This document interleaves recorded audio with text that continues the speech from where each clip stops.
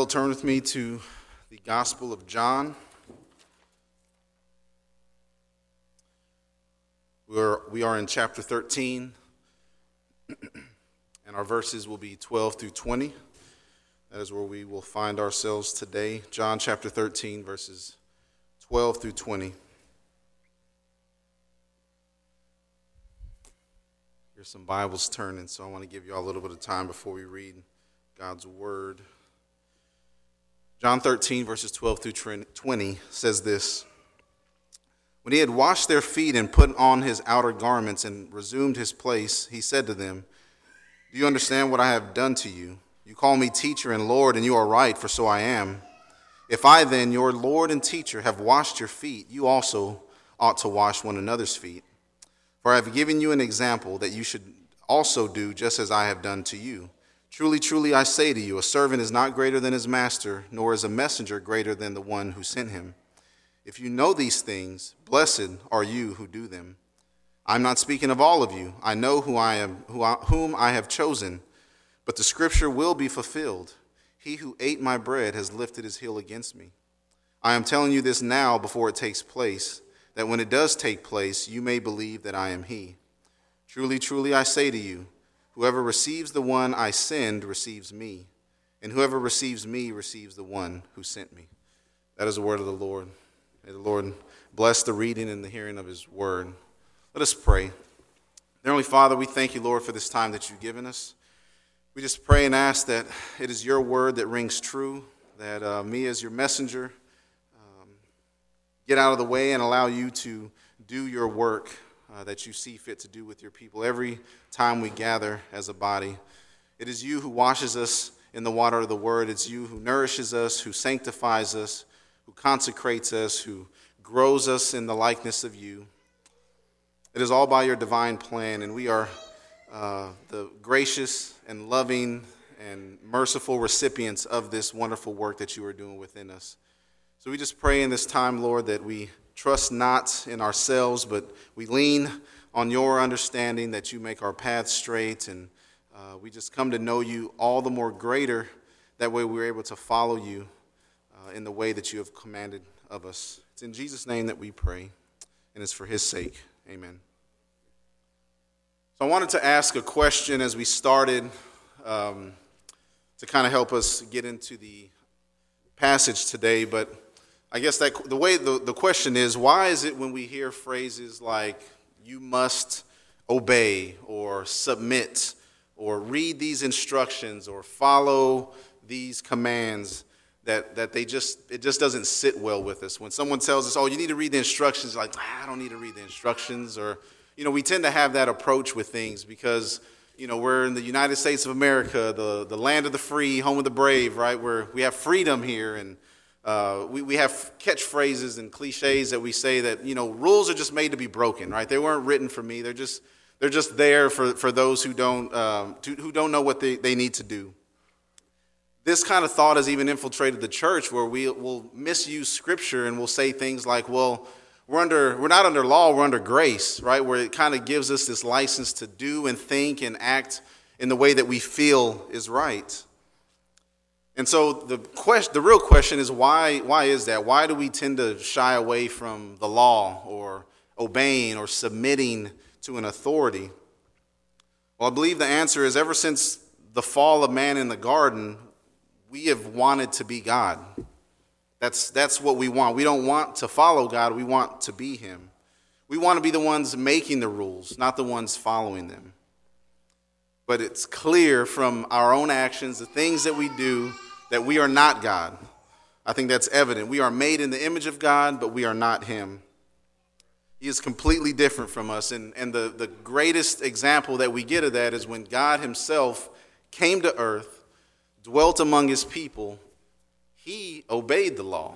He listened and followed everything that the Father commanded of him. The rules he followed, he obeyed these things. He only did what the Father told him to do. He was completely obedient, and he was obedient to the point of death.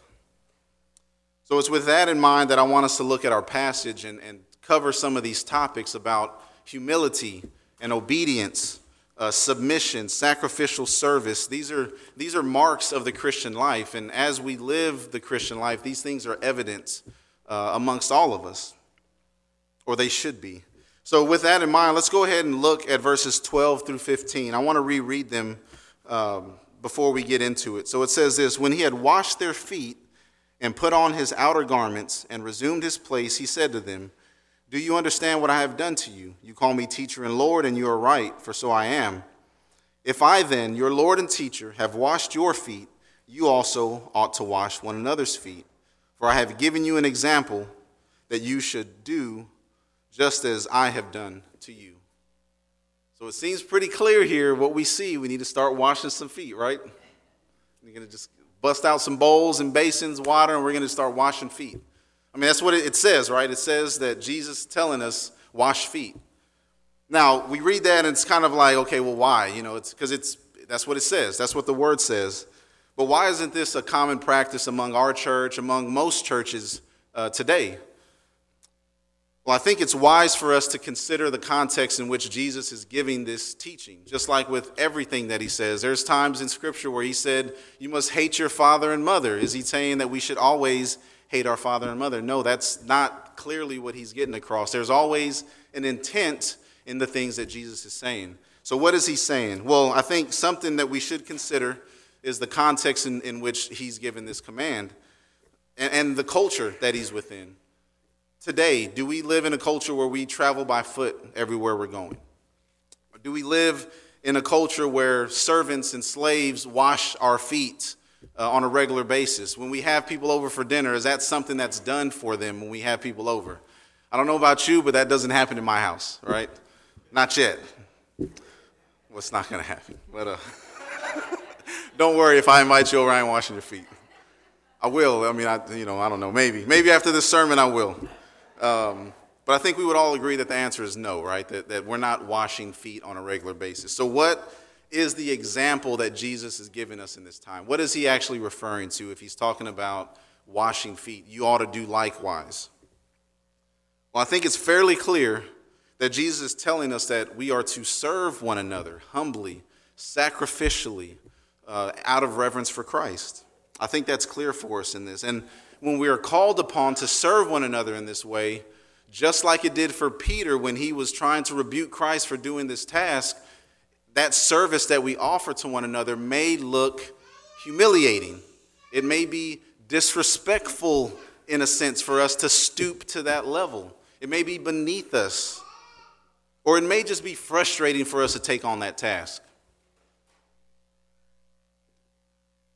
Now, something that I had thought about as I was thinking about these things is me in my own life, right? I grew up in a Christian home. Me and my dad and my brothers, and my cousins, the male cousins, we love to discuss things. Some of y'all may call it arguing or fighting, but we discuss things, right? We just kind of verbally sparred with each other, and this was a normal practice for us.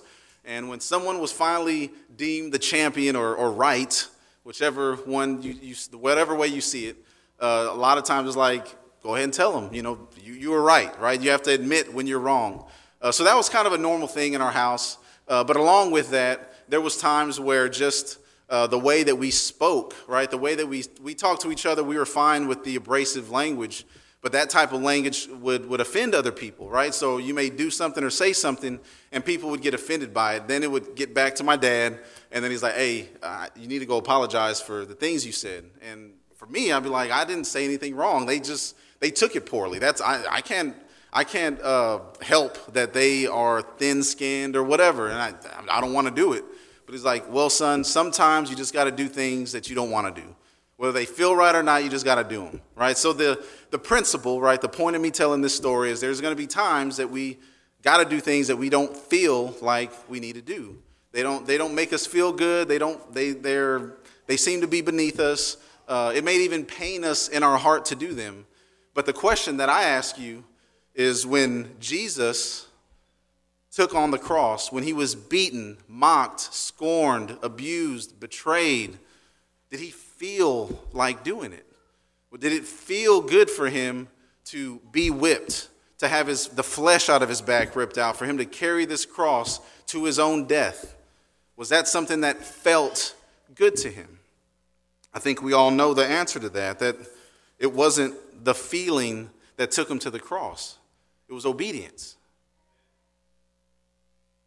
Hebrews 12:2 says, looking to Jesus, the founder and perfecter of our faith, who for the joy that was set before him endured the cross, despising the shame. Another way that this is said in Scripture by Paul, speaking of Christ and the Father, how we are granted this salvation that's found in him alone, is in 2 Corinthians 5 when he says, for our sake, he, the Father, made him, the Son, to be sin, who knew no sin, so that in him we might become the righteousness of God. Thank you, Lord, is right. This is what God has done for us in Christ Jesus. So if the one who has saved me is the one who is sanctifying me, and it is him who has set the example on how I am to serve, I must do it. I am compelled to follow his example. Amen? So I ask you, in your home, right, when you think about what Christ has done for you, are you following Christ's example in your home? What does that look like for you? Is it you washing dishes, mopping the floors, doing laundry? Is it you not having the last word in arguments? Is it you saying you're sorry? Is it you taking out the trash, cutting the grass? What is it? What does it look like for you to wash feet in your home? If we are not imitating Christ in our home, we are not following his example. Listen to how Scripture describes serving one another. I want to give you a couple of examples of that, just a few. There's many more of these. John 13:34, love one another just as I have loved you. Romans 12:10, outdo one another in showing honor. Romans 12:16, never be wise in your own sight. Galatians 6:2, bear one another's burdens and so fulfill the law of Christ. Colossians 3:16, let the word of Christ dwell in you richly, teaching and admonishing one another in all wisdom. James 5:16, confess your sins to one another and pray for one another. And here's the kicker for me, 1 Peter 4:9, show hospitality to one another without grumbling. Now, these are but a few examples of how to humbly serve one another out of reverence for Christ. These are just some hand-selected ones for us. They're all over, New Testament, Old Testament. Now, if it's confession time and I'm being open and honest, I've already done it once. I feel like I got to do it again, right? We're family here. I can do this. There's times in my own home. This is just for clarification, right? Where I am serving my family by washing dishes, cutting grass, cleaning up around the house, and I am completely disengaged from the family. I've got my headphones in. I'm listening to a book, a sermon, but it's Christian, right? It's Christian stuff. I'm trying to serve and listen and do all this and that, but I am completely disengaged from the family. I am unavailable to them during those times. But in my mind, I'm serving, right? I'm serving the family. But to my wife, to my kids, who, daddy, or Devin's like, hey, can you take this out of the fridge for, I can't hear it, right? I am completely disengaged in those moments. And it's been brought to my attention, so I've repented. I don't do it anymore for the most part. But yeah, in my life, that's something that I've done where it's cloaked in righteous deeds, and it is filthy. It is selfish, and I'm just taking in as much as I can of my own time for my own sake. That does not glorify Christ. So I ask you, do you understand what he has done for you? You too call Jesus teacher and Lord, and you are right to do so. But he has given you an example that you should also follow, just as he has done for you. Now, this tells us that we should serve humbly, obediently, sacrificially, because of what God has done for us. Just a couple of weeks ago, Pastor talked about the washing of the feet and how this consecrated his people, right? This set them apart. It didn't set them above. It set them apart. As we grow in our likeness of Christ, as we grow in holiness, we are not being set above anybody. We are not holier than thou. We are being further set apart from the ways of this world. We're not being set apart from another Christian, right? That should draw us closer to the body as we are further separated from the world. That's holiness. That's what holiness does. It causes us to love God and to love his people all the better. But in saying that, as we know these things in God's word, we are not only to be hearers of God's word, but we are to be doers of his word as well. And we see that command that's given and the blessing that's given with it, in verses 16 and 17. Let me reread those verses for us. It says, "Truly, truly, I say to you, a servant is not greater than his master, nor is a messenger greater than the one who sent him. If you know these things, blessed are you if you do them." Blessed are you if you do them. This word blessed it comes from the Greek word makarios, which means supreme blessedness or supreme happiness. It's this joy unspeakable. It's this state of being that far exceeds mere emotion for us. It is a gift of God is what it is. It is a supernatural work within the life of the believer. It is a gift of God. And for us to truly be happy in this life, for us to truly be blessed and happy, is to walk in obedience to what God has commanded of us, following his example. Ephesians 2:8 through 10 says this, "For by grace you have been saved through faith. And this is not your own doing. It is a gift of God, not a result of work, so that no one may boast. For we are his workmanship, created in Christ Jesus for" what? "For good works. For good works which he prepared beforehand that we should walk in them," that we should obey what he has commanded of us to do.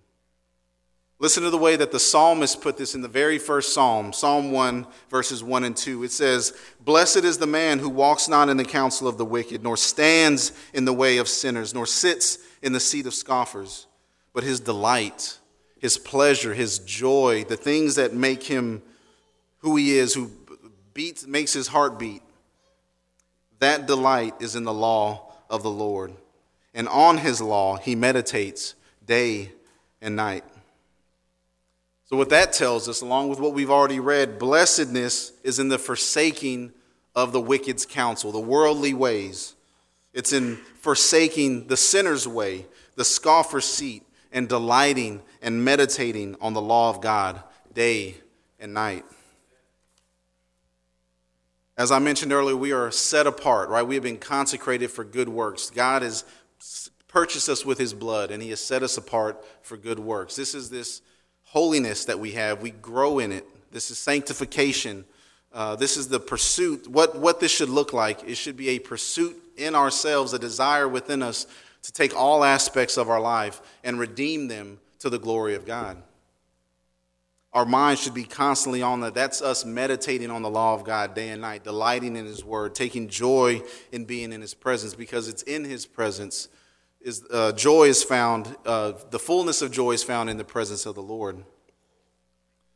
Now, one of the things that came to mind as I was thinking on this and thinking about sanctifying my life, asking God to examine my heart and to show me my ways so that I don't sin against him, one of the things that kind of came about in my thought was in Isaiah 6, when Isaiah has the vision of God and the angels, right? These angels are singing in heaven, and they're doing it now. They're singing, "Holy, holy, holy is the Lord of hosts. The whole earth is full of his glory."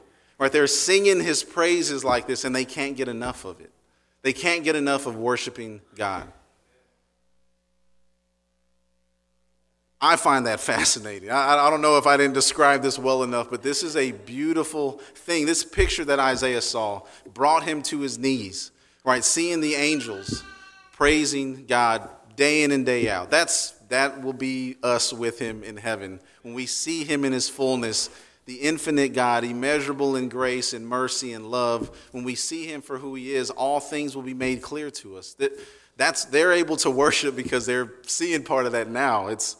I love it. It's fascinating to me. But when I think about that, that should be the desire of my heart to bring these things that are in my life to glorify him. Whether I eat or drink or whatever I do, I should do it to the glory of God.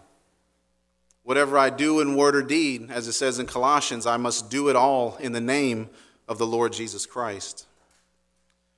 Now, when it comes to blessed obedience, humble service, being equipped to do the things that God has called us to do, I really like what Jesus says in just the next couple of chapters. In chapter 15, he says this. This is another promise of God as we walk in obedience to him. It says, if you abide in me and my words abide in you, ask whatever you wish and it'll be done for you. It'll be done for you. Ask whatever you wish and it'll be done for you. Now, this verse has been perverted all over the place by the Word of Faith movement, and we're told this is your license to get whatever you want from God. Clearly, that's not what this verse is telling us. Right? Anything that God gives us is a gift from him that draws us closer to him. Right? His word tells us all things work together for our good, for those who love him and are called according to his purpose. So anything that God gives us is something that's drawing us closer to him. So we know that's not the case. What this actually is a promise from God for the provisions that we need in this life. Whatever we need to accomplish the task that he set before us, he will give us those things. As we are walking by the Spirit, we won't gratify the desires of the flesh, and we're going to call upon his name whenever we need the words to speak, to defend the hope that's within us, to share the good news of Jesus Christ. These things are going to come out of us. They're going to flow like living waters, and we're not going to really understand where they're coming from. That's what God has promised to us. Right? I don't know if you've ever experienced that. That's what evangelism is all about. You go out scared, nervous, anxious, and you trust God that he's going to give you the words to speak. That's all that it is. It has nothing to do with me. God, you have commanded this of me, so I'm asking you to strengthen me through this time. And he does it every single time. Every time. You can count on him, right? May not be able to count on me. May not be able to count on Pastor Ricky or your spouse or your kids or your parents. God is always faithful. God is always faithful. Here's another promise from God's word concerning this provision that God gives us. 2 Peter 1:3 says, his divine power has granted us all things that pertain to life and godliness through the knowledge of him who called us by his own glory and excellence. Right, so as I walk this life, as I walk in obedience to the commands that God has given, I can trust him. No matter what life brings me, Christ Jesus is my all in all. And I am living a supremely blessed life by knowing God and being known by him. Therefore, since this is true, right, therefore I must do what he has commanded of me. Right? You get the gospel, you get the indicatives of who you are in Christ, and then you get the commands, right? We go from knowing who we are in Christ, how he strengthened us to do them, then we get sent out the door to do the work that he's calling us to do, right? That's the natural progression of what this is. We must do what God has commanded us to do. We must obey his commands. Now, we may think, like I said already, when we hear rules and submit and all these things, the natural tendency is to kind of shy away from it. But we must remember, this is not what saves us. Us doing these things don't save us. This is not legalistic, right? That word gets thrown around poorly in our culture today for the sake of being okay in sin or being lazy in your walk before the Lord.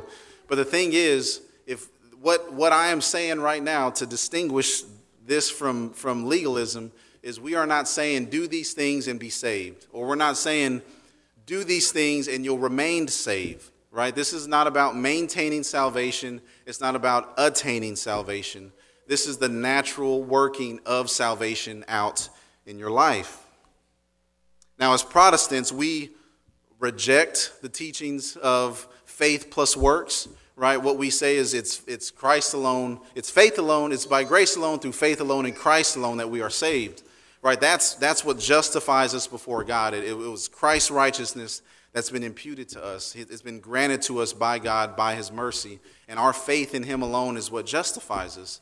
But after justification, after we are saved, after we've been born again, there's the life of growing in godliness. That's that sanctification. That's what we're talking about. These are distinct categories that the Bible makes. Therefore, we make these distinctions as well. So what that means is a faith that saves is a faith that isn't alone, right? It's saving faith is a living faith. It desires to please God.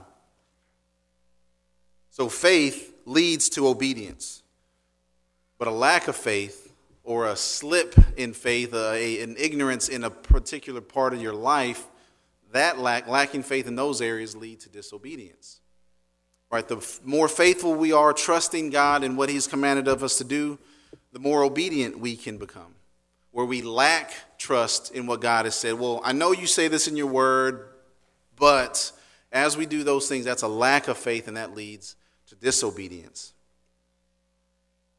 But going back to the legalistic, this understanding of how we achieve salvation and all of that, the distinction that we make as Christians, holding true to what the Bible says, is not that humble obedience will lead to salvation, but that salvation leads to humble obedience.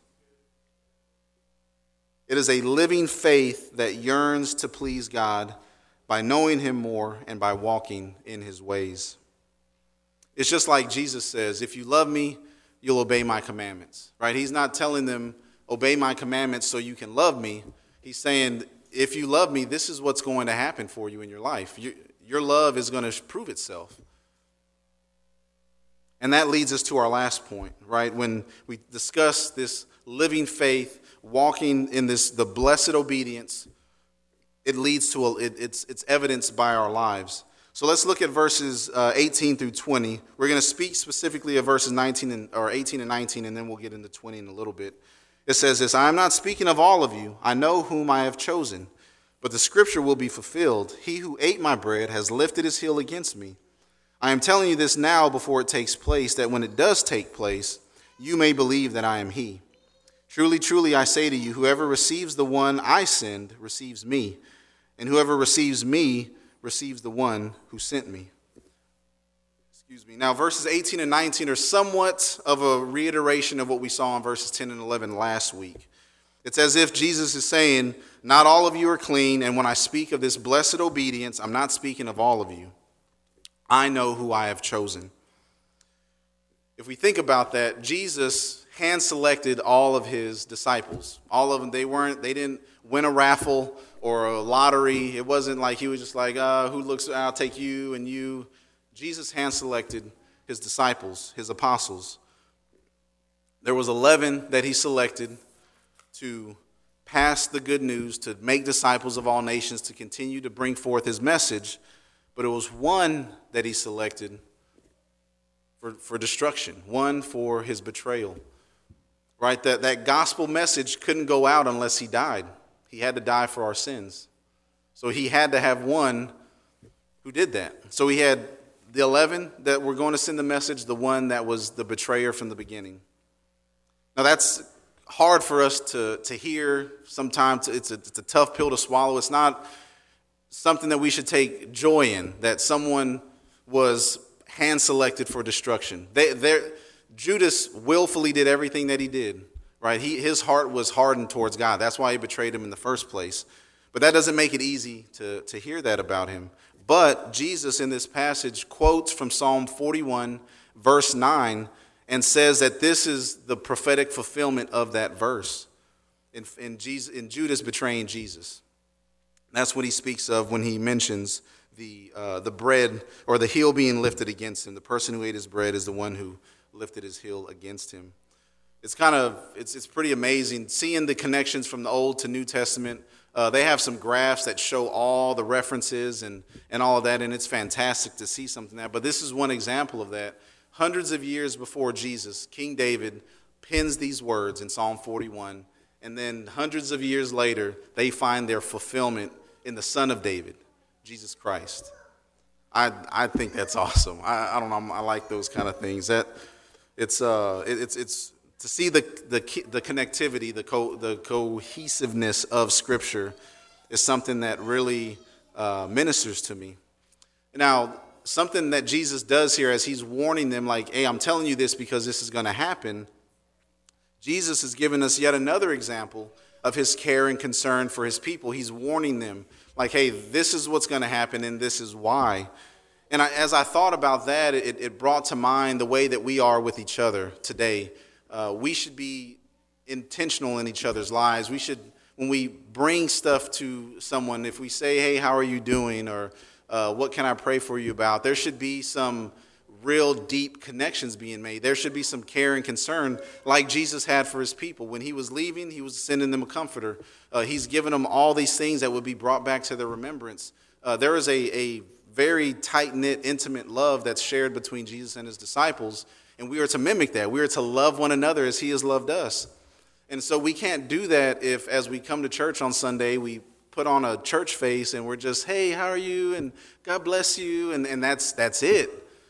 It's got to be more than that. It's got to be, hey, how are you doing? You know, what can I pray for you about? Let's go to lunch, whatever. It's intentional living and questioning and interrogating. It could even look like that.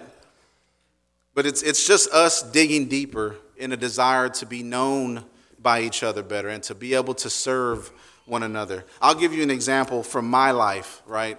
I'll just say this. Just the other day, I had this weight on me, this burden, right, that I was carrying around, and it wasn't for me to carry. But, that's the way we are, right? We like to heap stuff on us and just grin it and bear it, right? We just, we want to be tough and bad, and I can do this, and that's kind of the way that we are. But when you have dear brothers and sisters in Christ, they see that, right? They see that, and they're like, hey, like, are you okay? Like, talk to me. Tell me what's wrong. Then it's like, okay, let me set this out here, like, let me share this with you. Then you're prayed for, right? You're ministered to. You feel Christ's love for you in that moment. You're able to be served, not only served, but to be served. It's a beautiful thing, right? So I don't say that to say, like, hey, I've got it all figured out and I've been doing it right this week. No, like, the words that God spoke to me were for me first, and then I'm just sharing it back to you.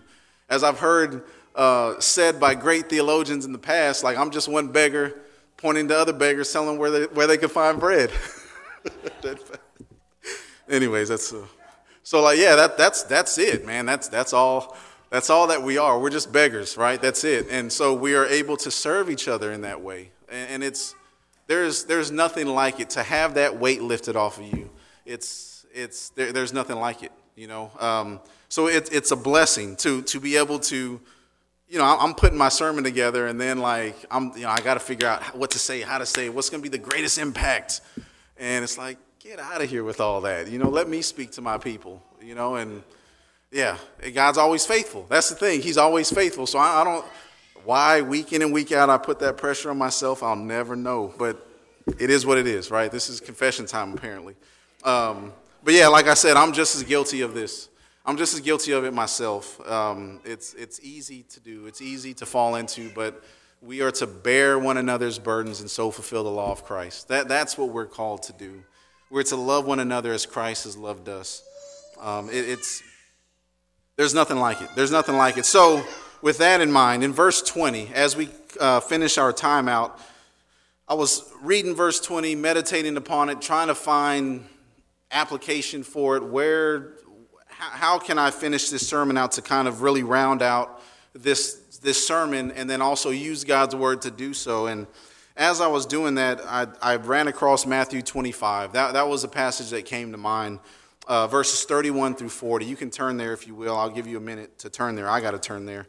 But as I was thinking about the things that God has done, how Christians are serving one another, and this is just a natural outworking of a changed heart, this passage really, really ministered to me. So I pray that it does the same for you. But in Matthew 25, verses 31 through 40, we get this parable. It's a prophecy of the final judgment, but it's essentially a parable that Jesus is giving us. And it says this: when the Son of Man comes in his glory and all the angels with him, then he will sit on his glorious throne. Before him will be gathered all the nations, and he will separate people one from another, as a shepherd separates the sheep from the goats. And he will place the sheep on his right and the goats on the left. Then the king will say to those on his right, 'Come, you who are blessed by my Father, inherit the kingdom prepared for you from the foundations of the world. For I was hungry, and you gave me food. I was thirsty, and you gave me drink. I was a stranger, and you welcomed me. I was naked, and you clothed me. I was sick, and you visited me. I was in prison, and you came to see me.' Then the righteous will answer him, saying, 'Lord, when did we see you hungry and feed you, or thirsty and give you a drink? And when did we see you a stranger and welcome you, or naked and clothe you? When did we see you sick or in prison and visit you?' And the king will answer them, 'Truly I say to you, as you did it to one of the least of these, my brothers, you did it to me.'" It can be a very weighty passage to read or a very encouraging passage to read. If you are one who desires to earn your salvation, this is heavy for you. If you understand what Christ has done for you, what he's doing through you, this is a very encouraging passage. Now, the immediate context of this is the final judgment. There's persecution. The body is being bruised, right? There's persecution. So Jesus is specifically speaking about the body helping the body of Christ. That's what this is talking about, right? So what that tells us is there's priority. We take care of home first, right? Immediate family, church family, then the world. We prioritize the way that we serve in that fashion. Humble, sacrificial, obedient service to the body of Christ. That's how we are to operate. That is the calling for Christians. But what really just wrecked me was the response that the righteous had to the king in these verses. In verses 37 through 39, they said, "When did we feed you? When did we give you drink? When did we welcome you? When did we clothe you? When did we visit you? When did we do any of these things?" These are the Christians, right? The broken Christians who are being sanctified by the Holy Spirit. This is them speaking in this time, right? From the day one Christian to the year 100 Christian. That's the totality of the body of Christ. That's the response of Christians. When do we do these things for you? The thing that comes to mind when I read this is the fact that these people were not scorekeeping. There was no boxes they were checking off. I'm doing this today. I've done that. Did you see what I did yesterday? Oh, I've been praying. I've been reading my Bible. I gave tithes from mint and cumin and all these things. I've been doing everything that I'm supposed to be doing. That was not the response of these people. They were too busy serving and being faithful to the Lord. They were too busy offering their life as a living sacrifice to God as their spiritual form of worship. They were too busy with that. They had no time to keep track of what they were doing. They were running the race, and they were not focused on the other runners. They were focused on the finish line. Now, a lot of us today, as I mentioned earlier, we tend to have this feeling that we have with obedience and rules and different things. And whenever we're disobedient, because of a lack of faith in our lives, we tend to look at other Christians and say, well, this guy is doing more than I am, or this person is holier than me. I'll never get there. I'll never get there. Right? I've got this baggage that I'm carrying along with me. Right? Or I got that baggage that I'm carrying along with me. I'll never be like you or whatever. That's the condemnation we heap upon ourselves when we're focusing on everyone else except Christ. Paul tells us, press on toward the goal for the prize of the upward call of God in Christ Jesus. It didn't say press into looking at others and how they're fulfilling the law or how they're doing things for Christ. Yeah, as Paul said, imitate me as I imitate Christ. Absolutely. We can glean lots of wisdom from each other, but they are not the standard upon which we base our sanctification. That's not how this life works. God has them exactly where he has them. Romans 12:3 tells us that each of us have been granted a measure of faith. And that's been done so we don't look to each other. God is the giver of those gifts. You want those gifts, you ask him for them. That's why you don't have it. You have it because you have not because you ask not. Church, we are to repent, believe the gospel, serve one another out of reverence for Christ. That's what we have been called to. We are only able to do that when we focus our attention on him, when we obey the things that he's commanded us to do, even if we do them in a frail, broken way. If our desire is to please God, to obey him out of reverence for him, God is going to take care of the rest. Pastor and myself will tell you every single time, this is not the best performance that you'll ever get from a pulpit. You'll never see it here at this church. But we're faithful.